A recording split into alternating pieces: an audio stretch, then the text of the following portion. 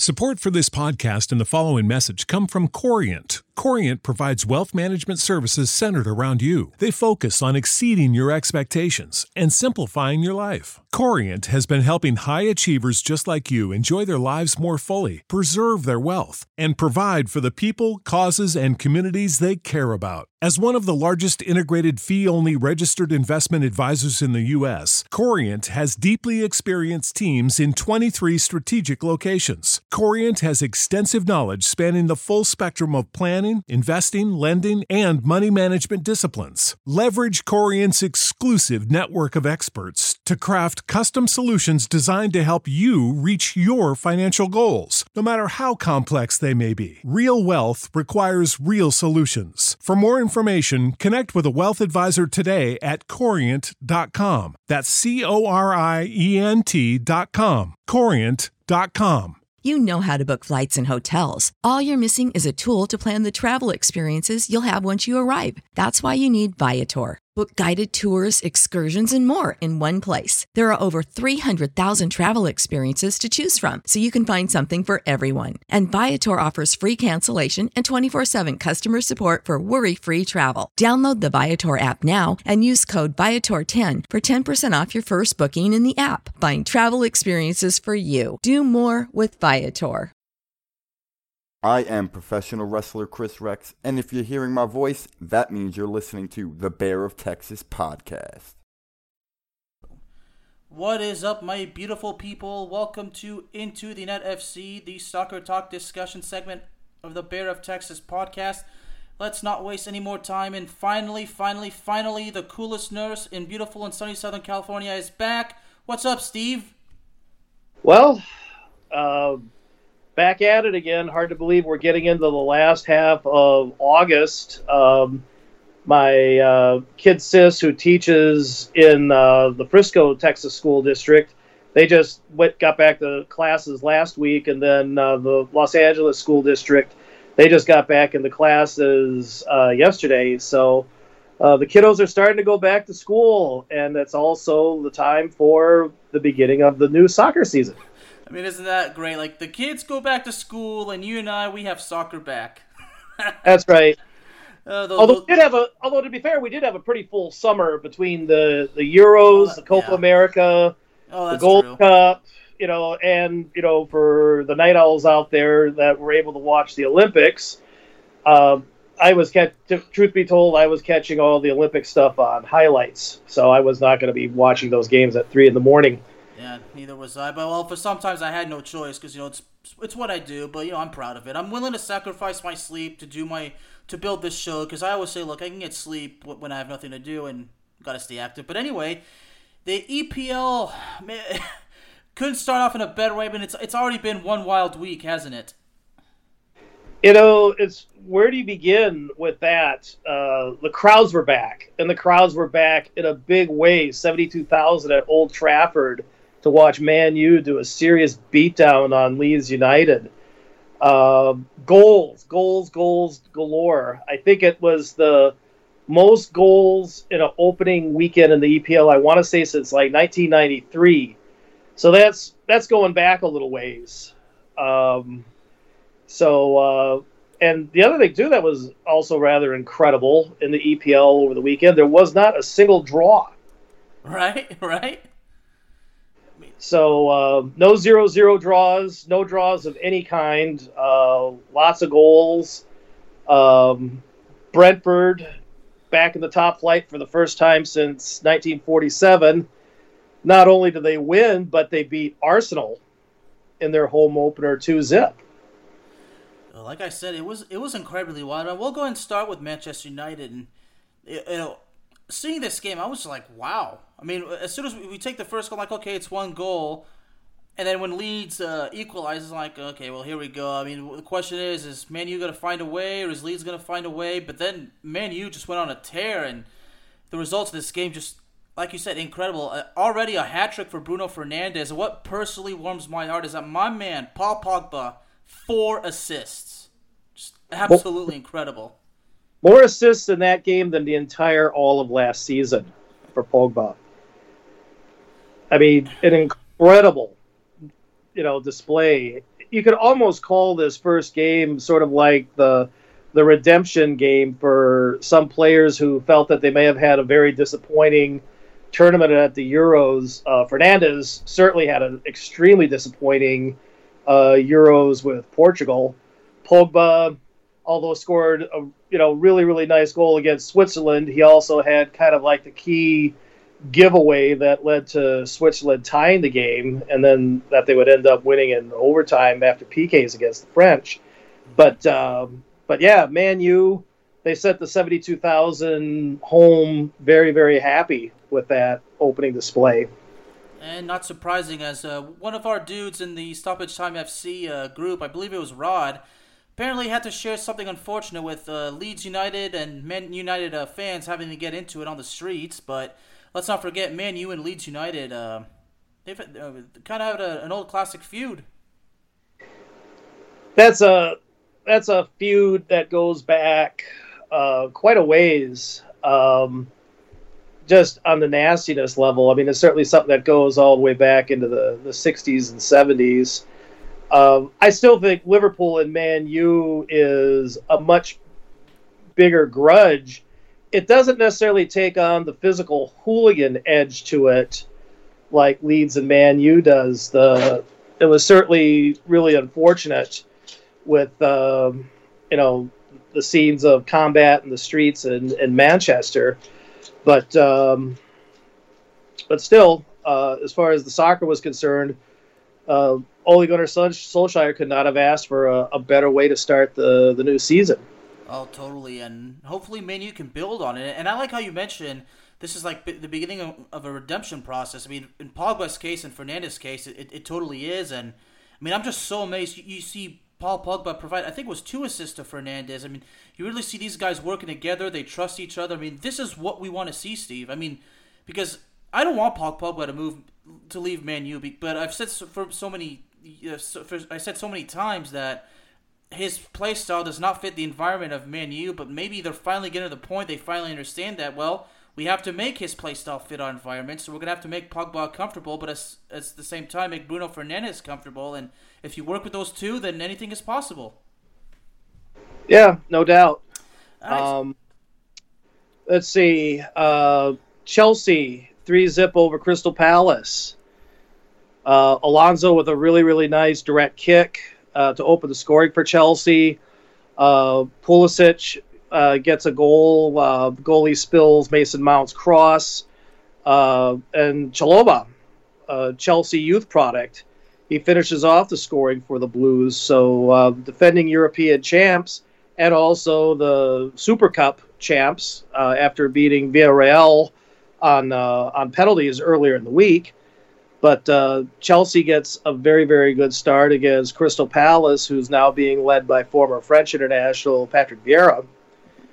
Well, not surprisingly, Chelsea's off to this amazing start. And speaking of Chelsea, they just landed Romelu Lukaku. So, I mean, Chelsea, having the same advantage as Paris Saint-Germain as far as the funding of the team goes, especially with the management. But it's still too early to say money well spent, but we'll have to see. But I think Chelsea really has potential of winning the EPL title. They didn't win it last year. I should say that I think this time they can actually win the EPL title. There's more than a few people who fancy the Blues to win the EPL this year. The champs from the season before last, Liverpool, they made a trip to East Anglia against newly promoted Norwich. 2 assists and a goal from Mo Salah. 3-0 win against the Canaries. Diogo Jota, another Portuguese player who did not have a particularly good Euro tournament, opens the scoring for Liverpool. Bobby Firmino comes off the bench, gets a goal, and Salah gets the third off a really nice bending left-footed kick. Another day at the office for American fans.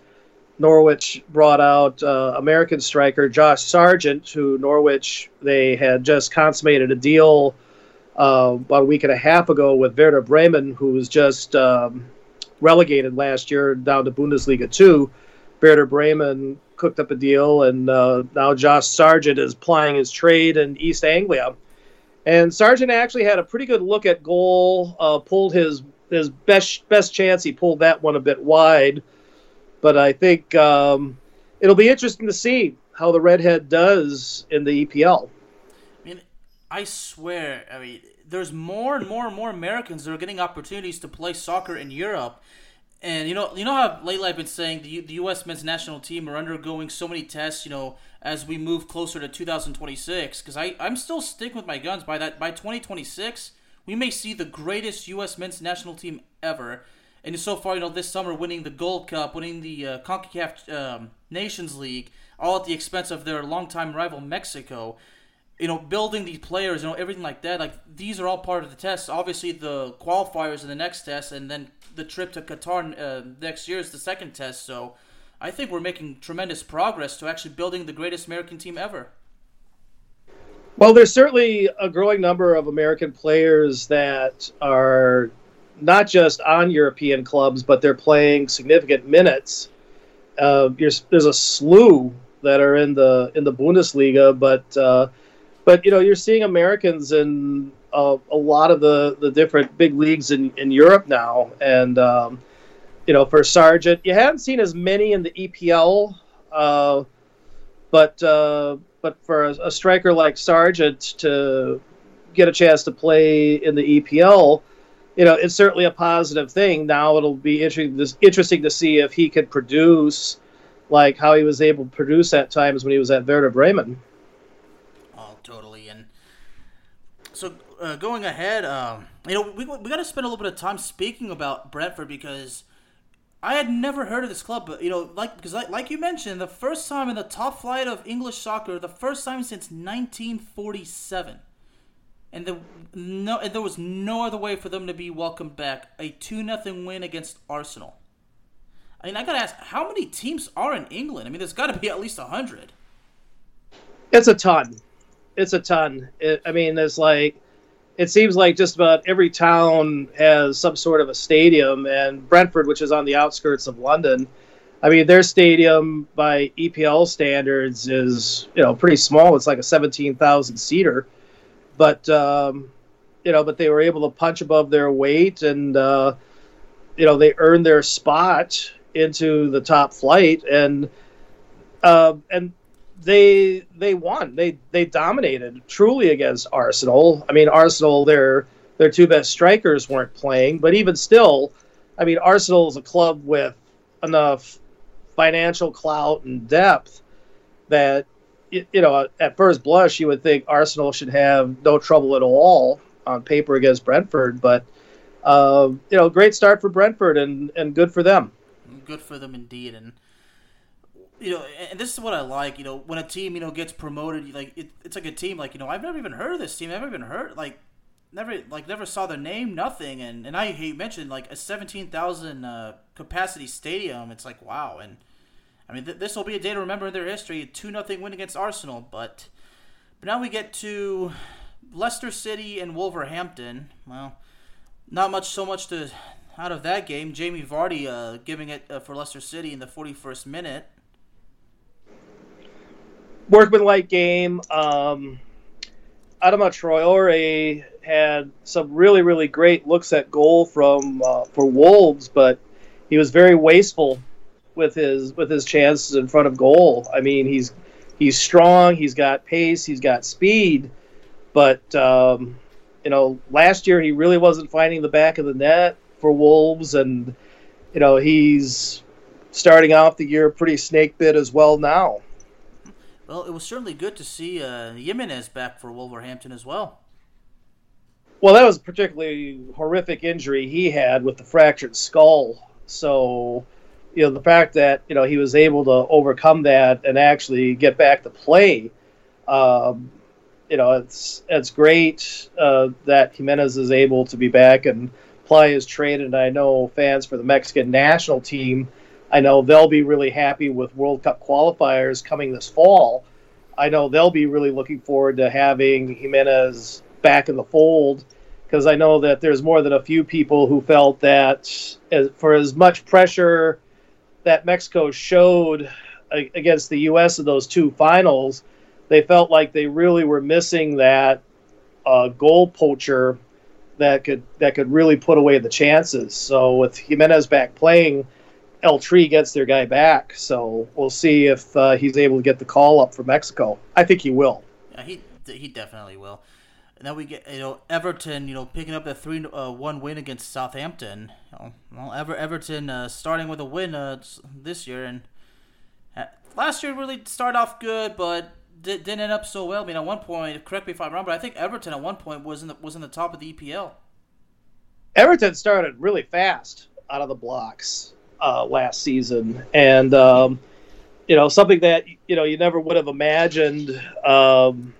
15 years ago, you never would have imagined Rafa Benitez, former coach at Liverpool, coached Liverpool to that epic Champions League final win, that come from behind win against AC Milan.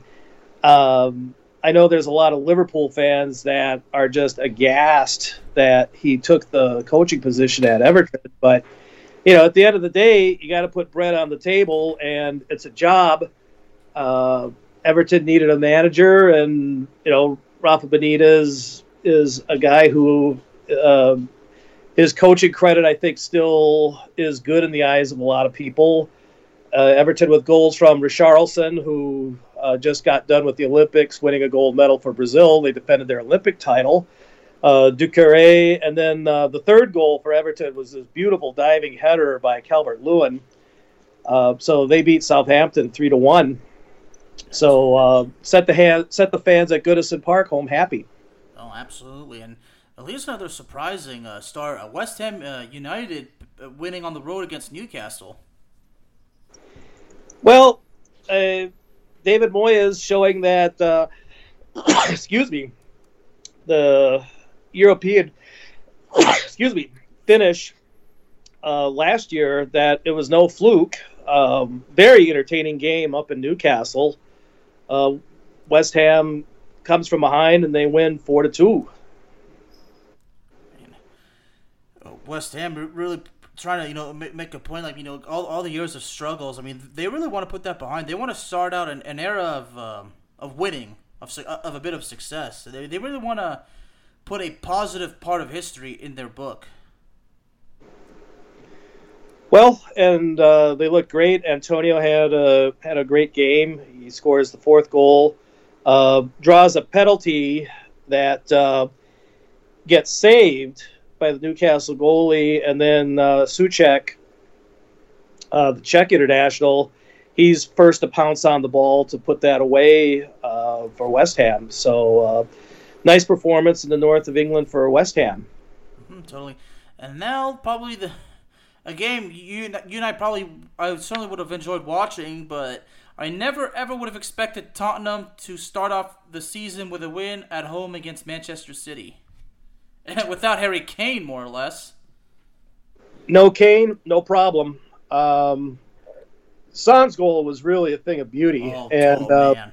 Very, very entertaining, very open game. Manchester City, with their new signing, they picked up Jack Grealish from Aston Villa, which I'm sure a lot of fans in Birmingham are really just gutted to see him leave, because he played so well with Villa last year.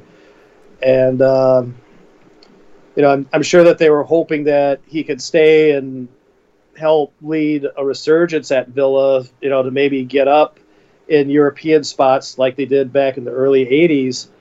But that doesn't look like that's going to be coming to pass. But not the best start for Man City, but it's still such a loaded lineup. And my God, they've got such deep pockets. I mean, the amount of money that they're able to put out there for some of these signings, it's just unreal, the amount of cash that City has at its disposal. I mean, sometimes I ask myself, whose pockets are deeper, Paris Saint-Germain's or Manchester City's? Well, that Gulf oil money runs really deep. Yeah, I mean, a lot of people don't like it when I mention how it's all. I'm like, well, look, it's not like I like to, but it's the truth. I mean, it's obvious. I mean, at the end of the day, you can't hold that against the supporters. I mean, it's not like they begged and pleaded, we want oil businessmen to take over the team. But, there's something... Here's the proof that I've said many times. Like, a team like Paris Saint-Germain, Manchester City, all the money invested, and then they can't win the Champions League. I mean, at the end of the day, like, oil money really doesn't guarantee a thing. I mean, yeah, you have the more advantage to getting the most expensive players, but at the end of the day, it's not like you're guaranteed to win the Champions League. I mean, there's no excuse for you not to win it, but it doesn't work. Well, that's a good point. For all the success that City has had in the EPL, and they've had a lot of success in the last decade. That's still the lack of European hardware is one glaring void in the trophy case, and the same is true over at PSG for however many French titles they've won. I think they've won 7 of the last 10 French titles. For all that, PSG has made it to one final, but they haven't won it all. With some of the moves that they've made just now in the off season, with some of these big names that PSG has spent some serious money. I mean, it's clear that the ownership at PSG, it's not just winning the French title back that they lost to Lille last season. It's going to be a question now of, management. They want to win it all. I mean, Pochettino is definitely going to be under pressure, to win the Champions League, and with those moves that they made, on paper anyway, it's a team that they could probably compete against just about anybody on paper. Oh, totally. And from this game against Tottenham, and we're about to get to League One in a second. It was great to see Hugo Lloris keep a clean sheet. And looking at it, I mean, yeah, Heung-min Son's a goal, just unbelievable. And and I noticed, as he made the goal, one of the Manchester City defenders kind of like jumped out of the way, and so it seemed that goal was just. But I gotta tell you this, Steve. I mean, Manchester City just kept pouncing and pouncing and pouncing, but they just could not put the ball into the back of the net. They had their chances, like so many chances, they just could not pull through. I mean, even Jack Grealish at times, did his best, but and Riyad Mahrez at one point came close, but they just could not find the back of the net. Well, like I said, it's way, way, way too early for City fans to be pushing the panic button. Yeah, I mean, it's one game. But still, it was a fantastic opening weekend, and it was great to see the crowds back, and all these really good, entertaining games. So, it bodes well for this, 21-22 season. Speaking of interesting games, this Sunday, Arsenal against Chelsea. That's something I definitely want to watch. Yeah, going over the fixtures for this weekend, Liverpool versus Burnley, Villa hosting Newcastle, Crystal Palace. They get Brentford, Leeds hosts Everton, poor Norwich. I mean, the people who did Norwich's schedule did not do the Canaries any favor. I mean, and that's how kind it is. They really don't want to do them any favors, do they? They got to go to Manchester City. Brighton hosts Watford. Watford looked really good, by the way, with their 3-2 win against Villa. Man U has to go down to the coast to play Southampton. Wolves play Spurs at Wolverhampton. Arsenal hosts Chelsea, and Arsenal's going to have to play a whole lot better against this loaded Chelsea side than what they looked like against newly promoted Brentford. I mean, my question for that is, I wonder if Lukaku, if Thomas Tuchel plans on putting Lukaku in. It wouldn't surprise me. And then next Monday's game will be West Ham hosting Leicester City. So, but yeah, no question that the pick of the weekend is definitely going to be Arsenal hosting Chelsea. Can't wait. But let's go ahead and go on to League One. Now League One already got started. They're actually 2 games in, but it's still good beginning, and not surprisingly, PSG going off to a good start.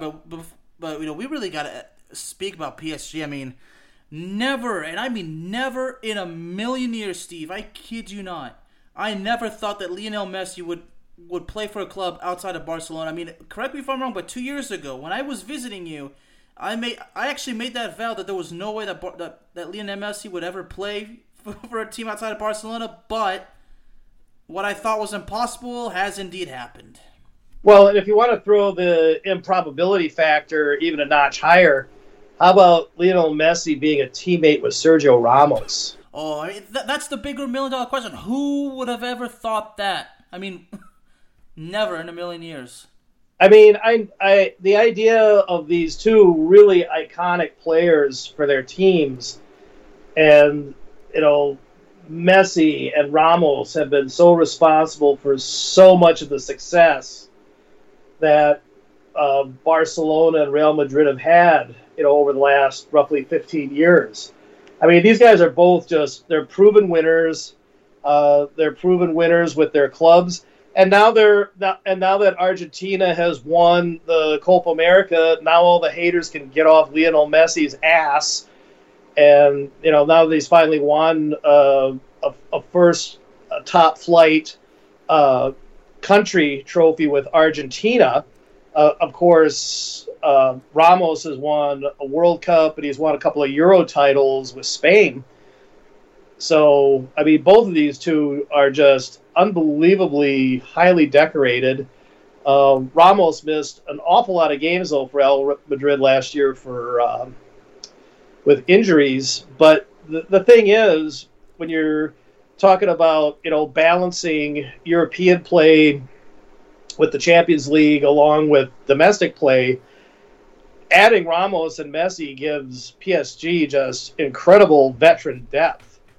They don't have to play every game, but you could call on them for their experience and their savvy in winning big games. So just a huge off season for PSG.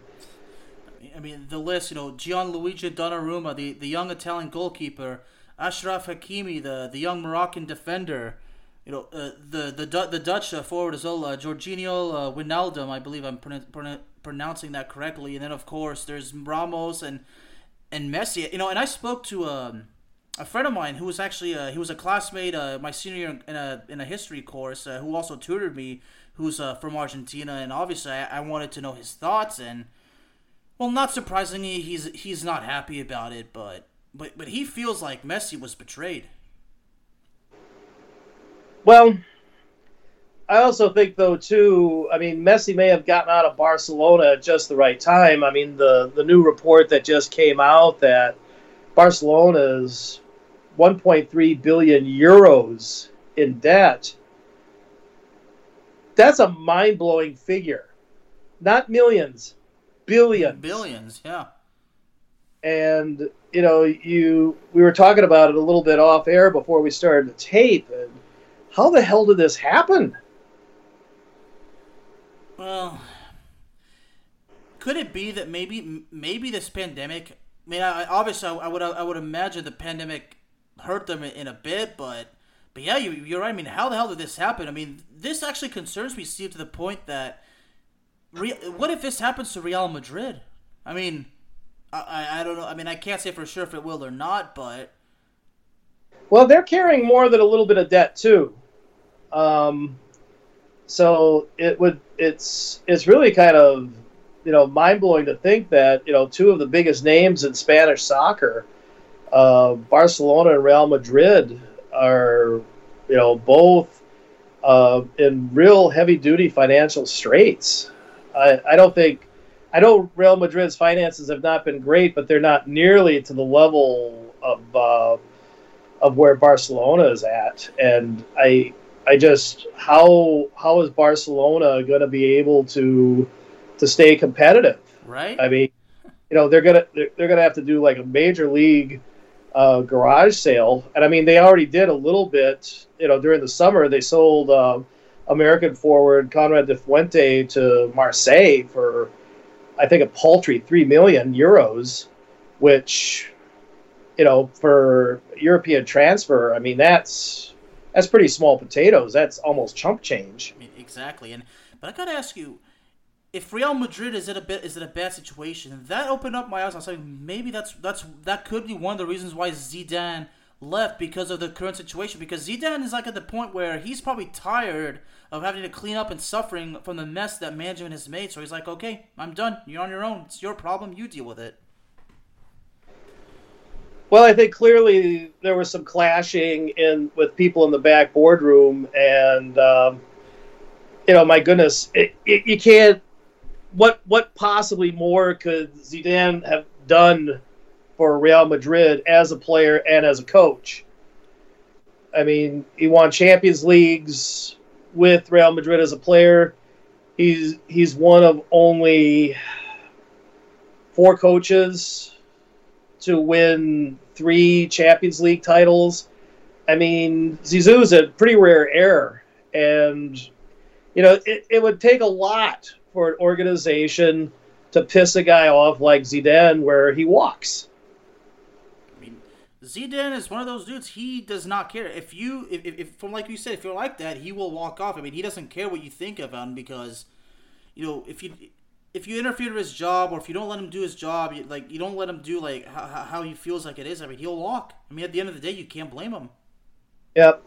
But clearly PSG is the odds-on favorite now to win Ligue 1. I mean, Marseille had a very, very busy offseason as far as, some of their purchases and dealings. I think Marseille will be doing good if they can get back into one of the Champions League spots.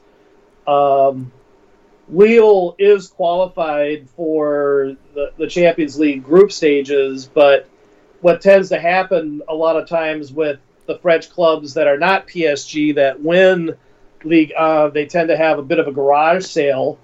And, the guy who helped coach Lille to their league title last year, he left Lille after they won the title, took over at Nice, and Nice went up to Lille and shellacked the Dogs 4-0 this weekend. Oh, yeah. Oh, so I just like how the way how you describe it. I like that. So I mean, Lille. I can tell you this: as far as who's not going to win Liga, Lille's not going to repeat. They lost too many players, and I think they're really gonna miss their coach.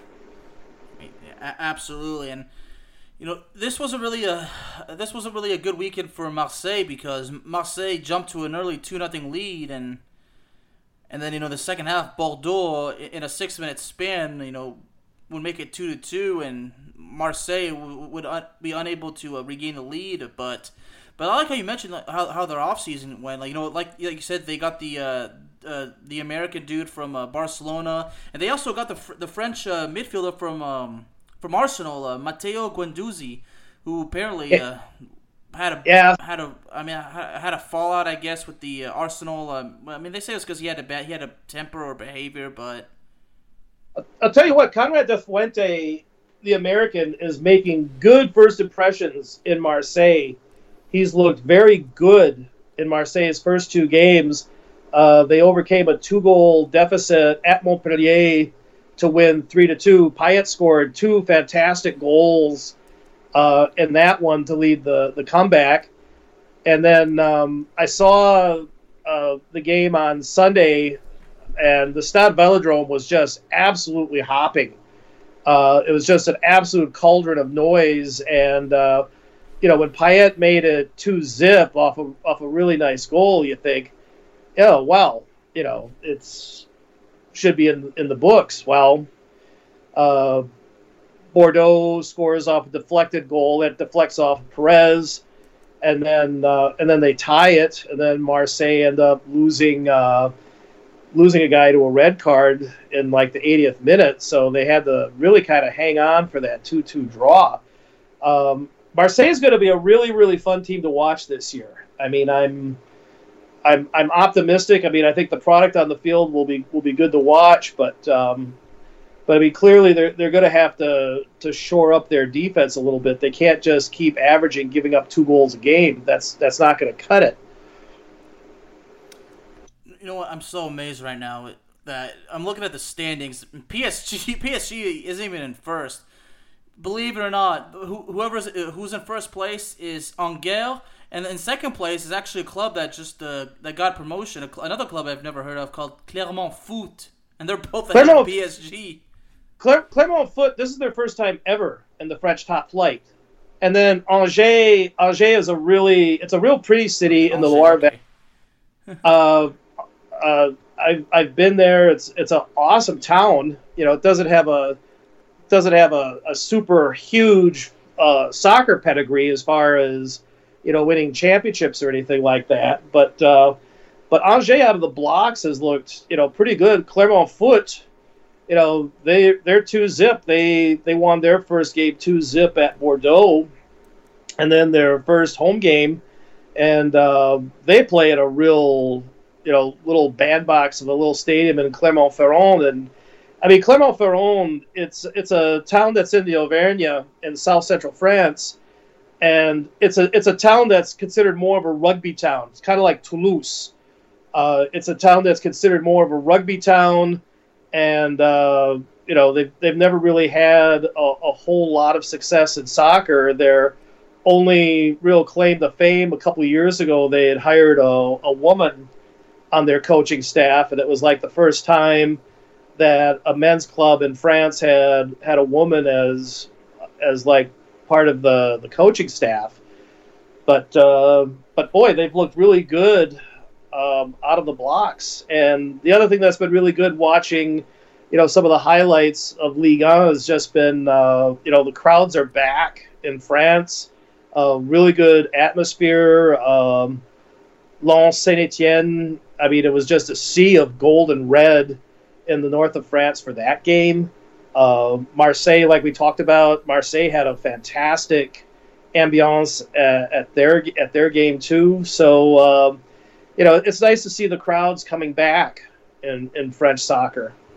It really is, and I'm really hoping that this year that we could have some serious some more competition with Ligue 1, like especially like how we saw in the '90s when, you know, that back when Marseille was the tough guy, you know, the best club, and then Monaco was up there too, and I think, you know, Saint-Etienne and Toulouse, they were all like, you know, that's when Ligue 1 was heavily competitive, but.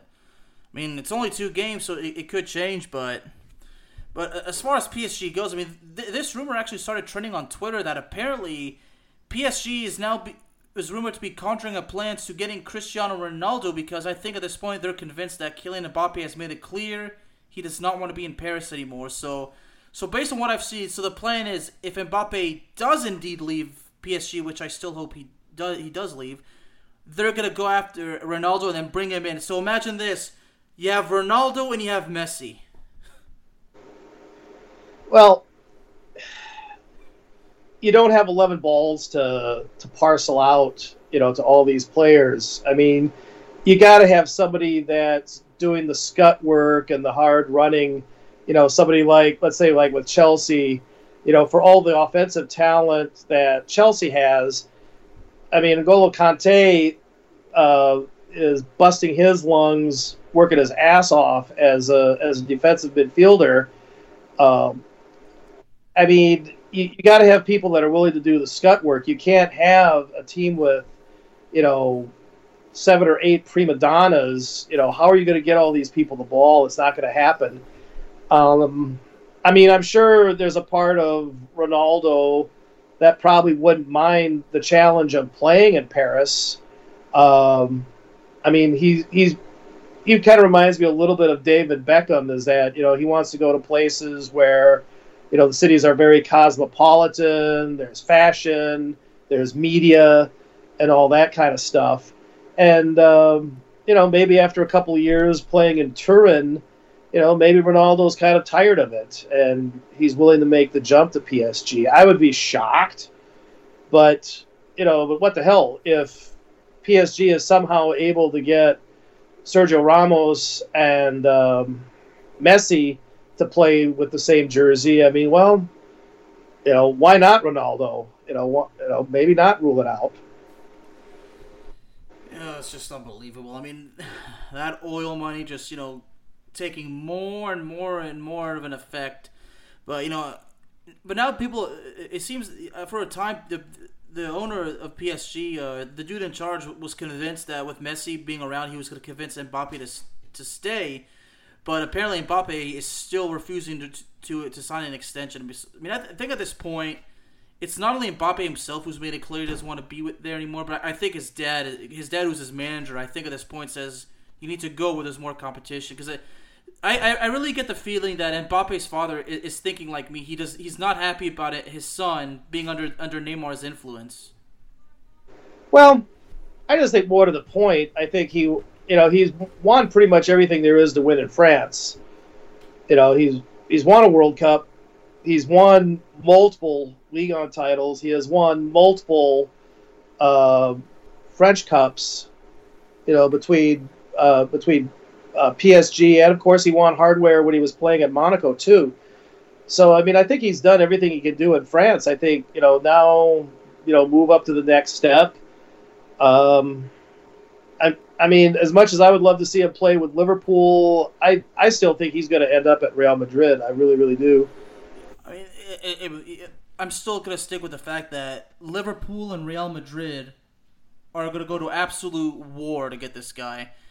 And what worries me is that in Real Madrid's case, like with these with the bit of debt going on, is it going to be difficult for them to get Mbappe? But we'll have to see how it goes. But as far as that, but I think 1 year with Messi will certainly do Mbappe good. But like you said, yeah, Mbappe's won everything there is to win in France. I think now he's ready for the next challenge. But I still feel like I still think the EPL is the place for him to go, because not only can he can win more titles, he can play in a much heavier competitive environment, but this could really boost his career big time. Like, he'll come back to France, like, in the next World Cup, if France qualifies, which I know they will, but if Mbappe comes back, in the next competition for France, like somebody who's we've never seen before, that's what France needs. I mean, especially with how this thing with the Euro goes and how his behaviors. I mean, some people still think I'm being too hard. I'm saying that he's got a problem with his ego and he's gotten arrogant. I'm like, guys, I know it sucks to say, but it's the truth.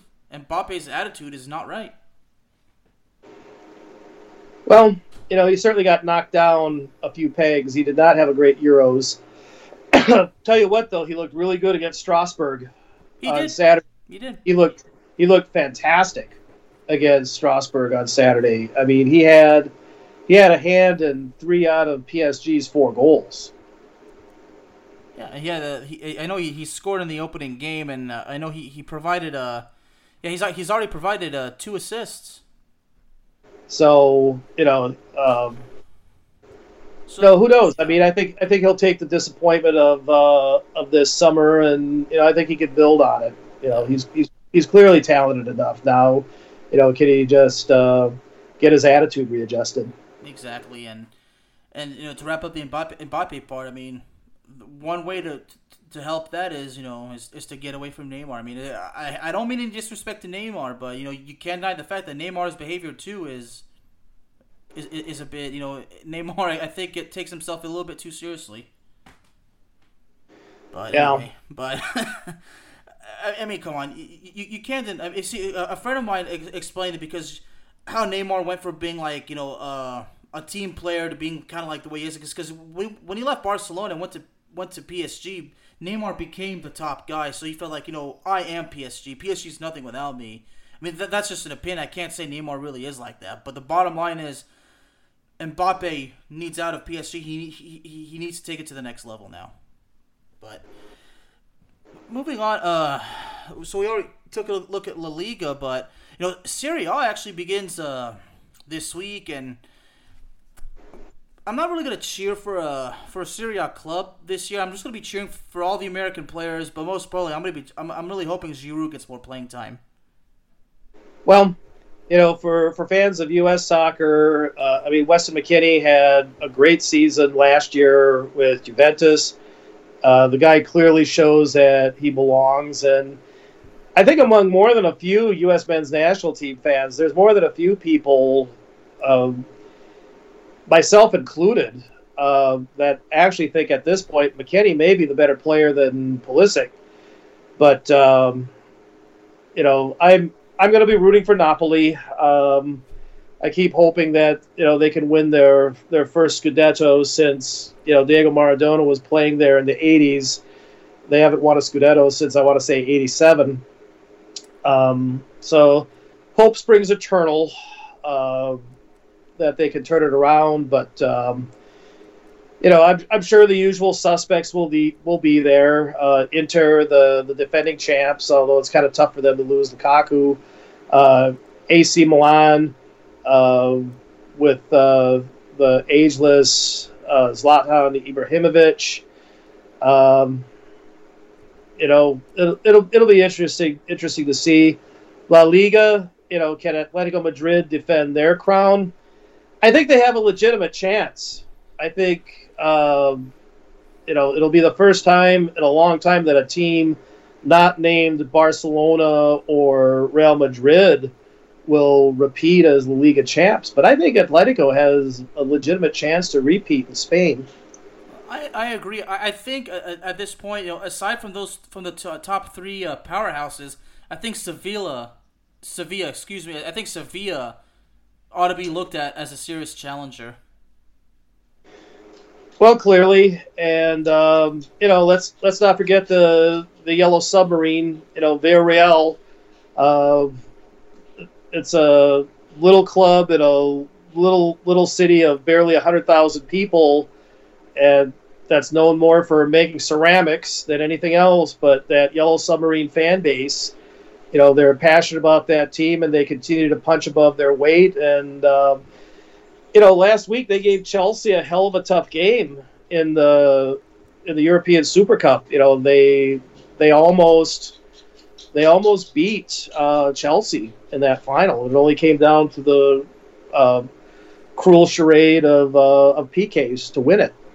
Totally. And for La Liga, not surprisingly, Real Madrid, Barcelona, I'll go off to a convincing start, especially Real Madrid. It's good to see Benzema have a brace, and I can't wait to see Benzema play for France in the qualifiers, which will be next month. So I think next week Didier Deschamps will announce the squad. But Atletico Madrid and their first start against Celta Vigo, red card on both teams.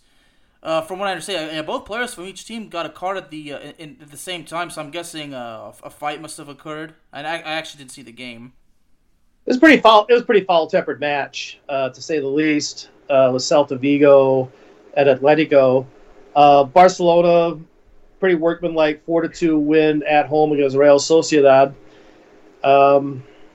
So the post-Messi era begins at Barcelona with a win.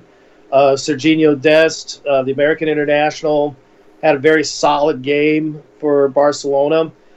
So it's pretty cool that you got some of these really, really top-flight teams like Juventus, like Barcelona, and you've got American players that are having a pretty key role on those teams. They're not just starting, they're playing really well. Oh, totally. And before we move on to the last two subjects, I should remind everybody that 10 days from now, the draw of the 2021-2022 Champions League will take place. It's actually going to take place in Istanbul, so certainly looking forward to that. Well, hopefully the third time will be the charm for Istanbul, that they'll be able to host this thing. COVID and other stuff has prevented them from hosting it a couple of times now, but hopefully the third time is the charm, and the Turks will be able to host this event. That's all. I mean, I really hope so, because I've never been there. As far as I know, the only person I know that's actually been to Istanbul is actually my mom. She went there when she was 5, so every time I ask her how cool Istanbul is, she just goes like, "I was 5, I don't remember." But I mean, I've seen pictures. I mean, Istanbul really does look a very cool city. I actually would love to visit it one day. But anyway, So going on, well, we're going to go and start with one of the greatest soccer players of all time. A dude who obviously I can't say I watched him play because he obviously his playing days were way before I was around. But I'm talking about Gerd Mueller. Der Bomber. I mean, the Bomber. World Cup winner with West Germany, because let's not forget, it was a divided Germany at that time. West Germany defeated a very formidable Holland side that had Johan Cruyff and the whole Clockwork Orange team in an unforgettable final in Munich in 1974. And he helped Bayern Munich win 3 Champions Cups in a row. Back before it was the Champions League, it was the European Champions Cup. And, Munich won 74, 75, 76, played his entire career with Bayern Munich. Also won a European title with West Germany too. So one of those rare individuals, kind of like a Deschamps or a Zidane, who won, the Champions Cup, European Nations Cup, and a World Cup. So I mean that's pretty rare air when you're talking about that. Scored a ton of goals. His regular season record was only just recently broken by Robert Lewandowski. But the sad thing about Gerd Mueller was that he was diagnosed with Alzheimer's when he was only 65. And he was 75 when he died. So the last 10 years of his life, he and his family had to contend with him having Alzheimer's, which then brings up the follow-up question that the nurse in me, and especially a nurse who's worked in neurology, and I've worked with head injuries and spinal cord units and things like that. You worry about things like, chronic traumatic encephalopathy, CTE, which in the United States we think of as being more with American football players, but in the last 10 years, there's a growing number of really old school soccer players who have been getting dementia and, at a much, much higher level than the general population. And one of the things that I'm really curious about is, will the family of Gerd Mueller, will they agree to an autopsy? Will they agree to have his brain analyzed to see if indeed he had CTE, if that's what caused his Alzheimer's / dementia. And, I think we have to come back to the subject that I know a lot of soccer people don't really want to talk about, but this whole aspect of heading the ball. Is heading the soccer ball, is this something that's really detrimental to your health? And back in the day when, people like Bobby Charlton, who's also has been diagnosed with Alzheimer's, and some of these other old school British players, and now Gerd Mueller, when they were playing in the 60s and early 70s, the balls that they were playing with were not these lightweight synthetic balls like we have now. I mean, those balls were made of leather, they were heavy. And, when you're playing soccer in Northern Europe, it's wet. Yeah. So you're heading multiple times a game, you're heading that ball. One study that recently came out found that the players that seem to have the highest level of CTE or Alzheimer's seems to be defenders, particularly central defenders. Because why? Well, how often are corner kicks and crosses swung into the box and defenders are having to deal with that? And you're heading that wet, heavy ball multiple times. You got practices, you got the games. So, again, Gerd Mueller, wonderful player. It's sad to see another, great player from when I was growing up and when I was first really getting into soccer in the 70s. And he's a name that's so synonymous with the game back then, and he's such a wonderful player. But I'm very, very curious if he had CTE, but we'll just have to wait and see. I'm gonna keep my eyes peeled for any literature that comes out on that. I'm certainly interested too. Like, I'm curious to know because in my case, it's an educational. It's like a learning. It's a learning opportunity because people don't understand how serious these things are. I mean, some people just really don't want to understand because they think it's no big deal, but obviously they don't really use their head. But Gerd Mueller, from the time when the style of play from him back then, either way, in my opinion, he had that potential to really succeed at any era. And, looking at his resume, I mean, 365 goals in 427 Bundesliga matches. And he still is the record holder. I think he still is Bayern Munich's top scorer. And at the international level for West Germany, 68 goals and 62 appearances. Had 10 goals in the 1970 World Cup. I believe West Germany got the bronze that year, and he ended up getting the Golden Boot.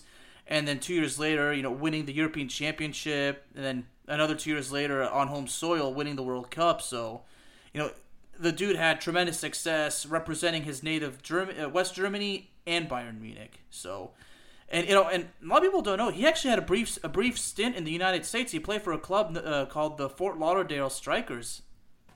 Yeah, the good old North American Soccer League. Back in the day, when a lot of players were, it was sort of coming to an end their time in Europe. They would come play in the North American Soccer League for kind of like a last big payday. Cruyff played with Washington. George Best, he played with Los Angeles. And then, of course, the Cosmos. They had Canalia, Franz Beckenbauer. Beckenbauer, actually, when he came over to play, he still was at a fairly high level. He could have played probably another couple more years with Bayern Munich, but he had a chance to make a pretty big payday playing with the Cosmos. But yeah, that was the conventional wisdom, was that you had some of these really big names that would come over for one last payday for a couple of years. But back then, you didn't see too many really good European players come in when they were still in their prime. I mean, Trevor Francis, he was one of the few. He was an English forward who played in Detroit, but and he was still very much at the top of his game. He would end up playing a World Cup with England back in '82, but anyway, yeah, another part of my childhood gone away. Rest in peace, Gerd Mueller. Oh, indeed, and averaged over 1 goal per game while representing West Germany. Unbelievable, and it's no wonder he was known as Der Bomber, because he was a goal scoring machine. I mean, goal scoring machine is an understatement for this guy. But it wasn't just that he could score goals, so many goals. It's the way he scored. Well, he could score any old way you could. Right foot, left foot, head, tap in. He just was a magician around the net. He could find the goal. I mean, he was a striker. I mean, like you say, he could score anyway, left foot, right foot. I mean, there was a reason why he was known as Der Bomber. It's not like he told the media, hey, can you guys call me Der Bomber? He actually earned that nickname based on his playing style. I mean, that's how you do it. You don't just ask to be called that. I mean, usually the media gives you your nickname based on how you play. But the way he played. I mean, after he died, I mean, I literally spent like hours watching his, whatever I could find on YouTube. But it'll never be the experience of watching it in real life. But man, this dude was just absolutely unbelievable. Rest in peace. All right, so the last subject is, well, we got the news actually today. Carly Lloyd, the legend for the U.S. women's national team, she announced her retirement, but she'll officially retire in the fall because she announced that she'll play a couple of friendly exhibition games for the national team, and she'll finish the season with the team known as Gotham FC, which is based in the New York, New Jersey area. So. She played until she was 39.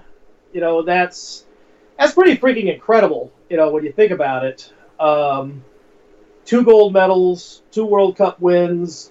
Just won a bronze medal with the U.S. in Tokyo at the Tokyo Olympics.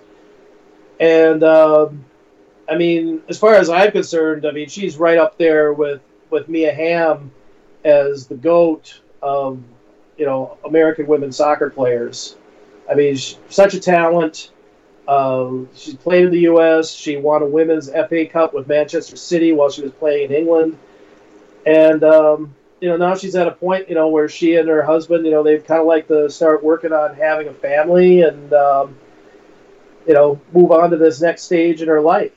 And, wonderful player, and I wish her nothing but the best. I mean, she's just absolutely amazing. I mean, just like, Mueller, I mean, she could score in her own unique ways. I mean, every player could score in his or her own unique way. And, I would say when I was a kid, I loved watching Mia Hamm. And then as an adult, I loved watching Carli Lloyd. I mean, they're both, amazing. They're both national heroes as far as I'm concerned.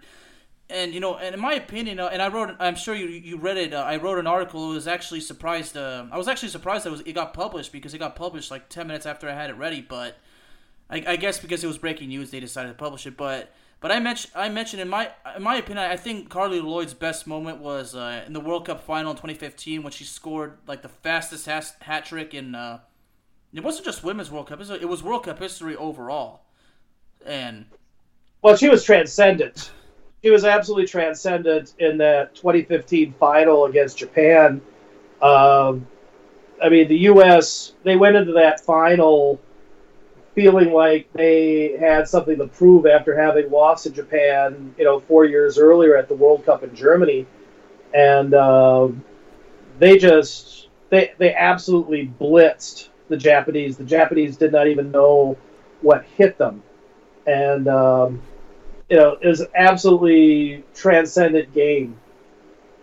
I mean, a couple of facts, I even mentioned this, like, the fastest hat trick in World Cup history overall, but she's actually the first woman to score in a hat trick in a Women's World Cup final, and she's only the second person ever to score a hat trick in a World Cup final. And I made it clear. I mentioned previously before Lloyd, the last person who scored a hat trick in a World Cup final was Geoff Hurst in 1966 in the World Cup final between England and West Germany. Yeah, and just simply an amazing player. And the U.S. didn't get the gold in Tokyo, but she could still go out with her head held high. The U.S. still was able to hold it together after losing a disappointing semifinal against Canada and, beating the Australians for the bronze. So she was able to get some more hardware. So, mad props to Carli Lloyd. I wish her and her husband absolutely nothing but the best. Amen. And like I said, I mean, when I was like, training to be a journalist, when I was watching her play, I mean, I'm just like, wow, her play style, because I did an assignment explaining like how her play style is so unique, and she basically is proof that every player is different in his or her own unique way. And I mean, and Carli always gave me stories to write and a lot of things to talk about, and I'm so thankful for that. So Carli, if you happen to be listening, thank you for everything and good luck. Anyway, well, ladies and gentlemen, Into the Net FC is available to you on all streaming platforms, including Spotify, Apple Podcasts, Google Podcasts, Amazon Music, and YouTube. Steve, it was fun to finally have you back, and I can't wait to have you back on. Good to talk to you. Elmer the Cat sends his regards too. He came in about 10 minutes into the taping here, so Elmer's sitting here with me. So everybody, have a good rest of your week. Save big on brunch for mom, all in the Kroger app.